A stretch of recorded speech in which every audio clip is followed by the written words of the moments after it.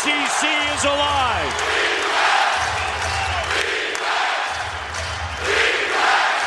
Norman Powell, the rookie, with the steal. We are tied. 92-92. Take it to the rim, Norman Powell.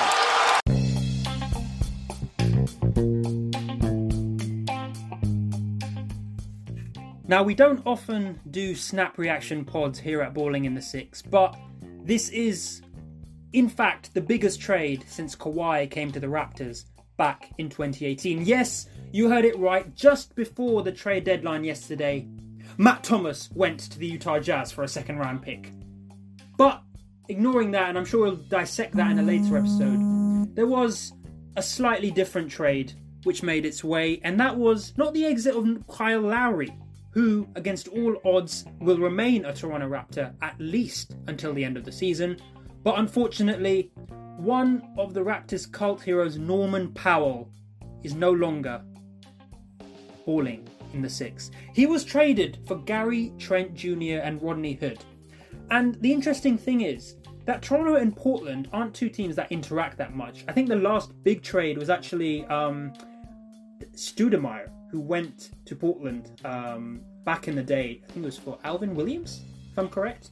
That was a long time ago, and of course the two teams only play each other a couple of times a season, so Raptors fans may be wondering what they're getting from Gary Trent and Rodney Hood, and whether in fact it's a good deal at all. And luckily, of course, he's flown back from Portland last night in light of the news, our Portland correspondent Samuel Jeffries, to tell us everything. Samuel, welcome once again to this Snap Reaction podcast. You flew as soon as you heard the news, didn't you? It was just monumental. I had to be here in person to film the podcast.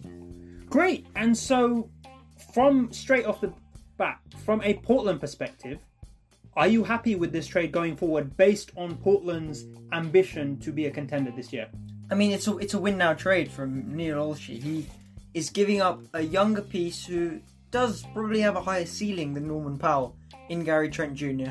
and a salary filler in Rodney Hood to get Norman Powell, an elite 3 shooter who plays good defense and fits the timeline more. He's moving into his prime years now. I think he's 27, if I'm not wrong. Yes. And that he fits the timeline of Covington, who's around 29, Lillard, McCollum, Nurkic.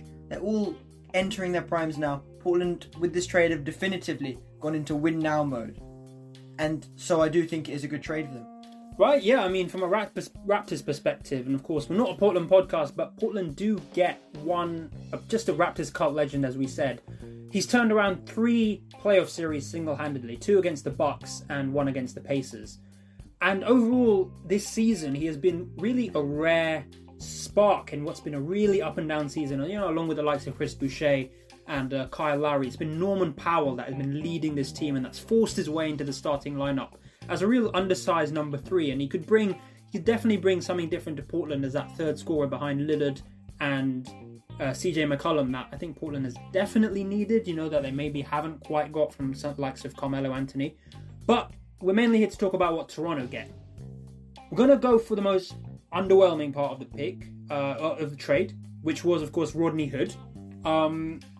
Is this at all, could this be a long-term prospect for the Raptors? How is Rodney Hood doing this season? What does he bring? But firstly, just tell us what type of player he is. I mean, he was a very good 3-and-D player before his Achilles injury. He's still a great player on defense. I think there's a couple of times this season where Terry Stotts has trusted him as a stopper. But this year, coming off that Achilles injury, he has just lost all ability to shoot that 3 ball. He was scorching the Nets last year before his injury. I think shooting around 50% from 3, but he's just been nowhere near that level. Yeah, he's shooting 36% from the field, averaging 19 minutes and just under 5 points a game. It's not quite what you want, and it's definitely a regression. But on the defensive end, he's a 6'8", 3. He plays at 3 and 4. He plays the 3 more, yeah. And I think he kind of fits into that kind of OG Stanley Watanabe kind of build, that stocky build who can, take on the place. It's something that we've talked about before on the podcast, something that the Celtics do quite a lot, which is players who can defend multiple positions. Is there any way he can play center?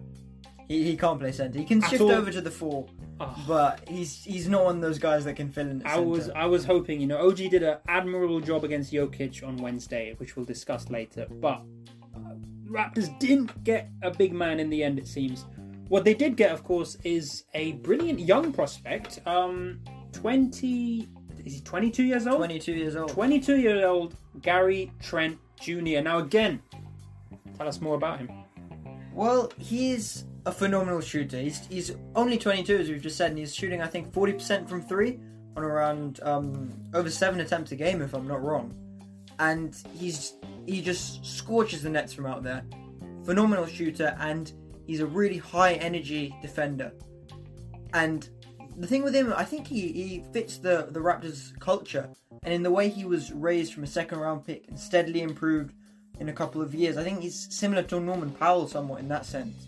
In that he's a well-cultivated and developed late pick, someone who you wouldn't expect to be really a rotational player at all, but it just forces their way in. And what did you say earlier?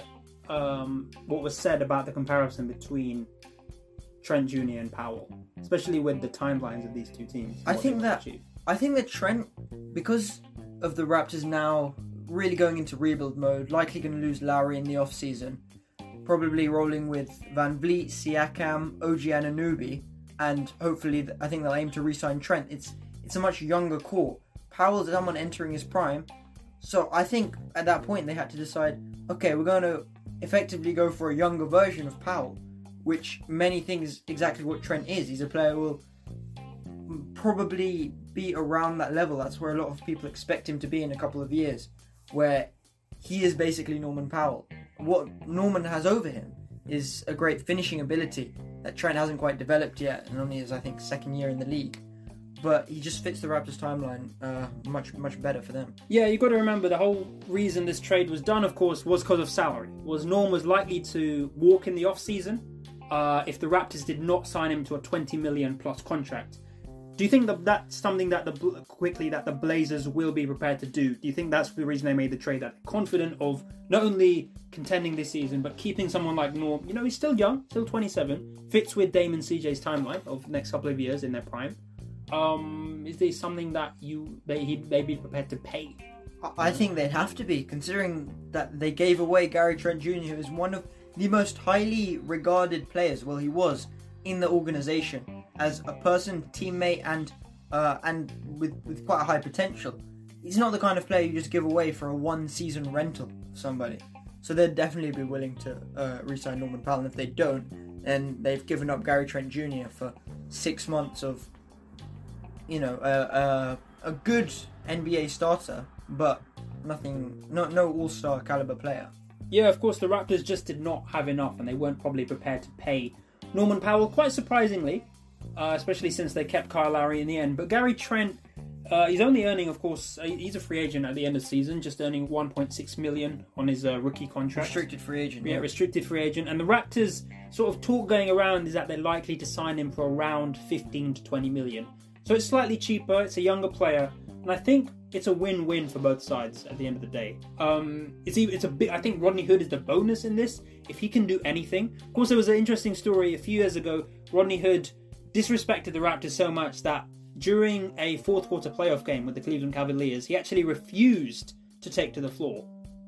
He just did not want to play for some reason. Of course, the Cavs swept the Raptors as they did 3 years in a row. But it'll be interesting once he's getting paid by Toronto.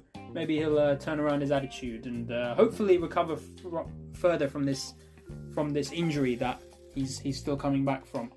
But overall, it's a complete win-win. I mean, and as I say at the start, it is definitely the biggest movement since Kawhi came to the Raptors. Norman Powell, of course, is leaving in very different circumstances to DeRozan, because of course he would walk at the end of the season. The big surprise is that Kyle Lowry is staying. He wasn't traded, and that was massive. I think everyone was expecting a Woj bomb or a Shams. What do you call it? A Shams revelation. Not as cool Shams. Sorry.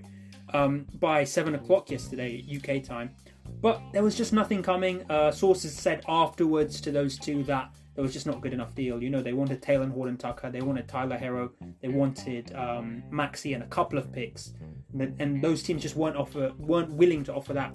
What this does do is it opens the possibility of a sign and trade in the offseason. Kyle Lowry could also, if he wanted, still remain a Raptor for the rest of his career, based on what they do in the offseason, based on if maybe Gary Trent has an amazing half a season, and suddenly you're looking at Lowry, Van Vliet, Trent, and always improving Siakam, always improving OG, and you get a big man in the offseason. Oh, suddenly you're contenders again.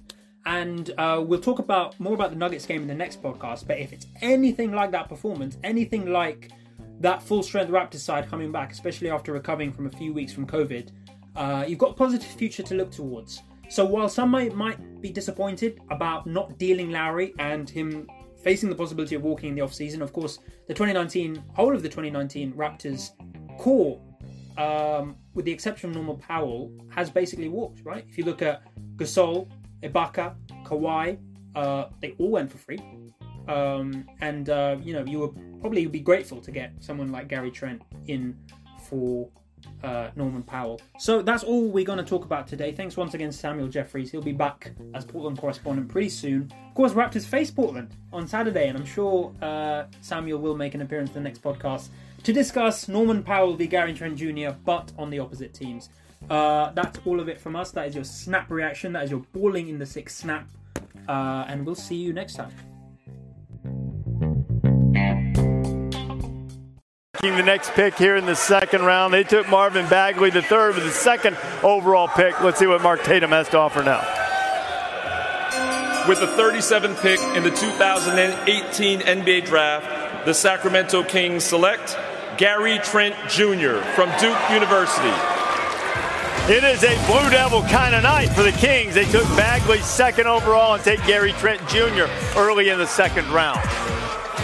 Well, Gary Trent Jr. is another guy that can shoot the ball. Had 97 threes on the season, shot over 40% from three on the year. Earlier in the year, he was well over 50%, got off to an unbelievable start. Very good range on his shot and a very good stroke. He's a shot maker. The question with Gary Trent Jr. is defensively. He may lack lateral quickness. A lot of people, or some people, I shouldn't say a lot, some people question his feet. Does he have slow feet? Not a great defender, but offensively, a very solid player.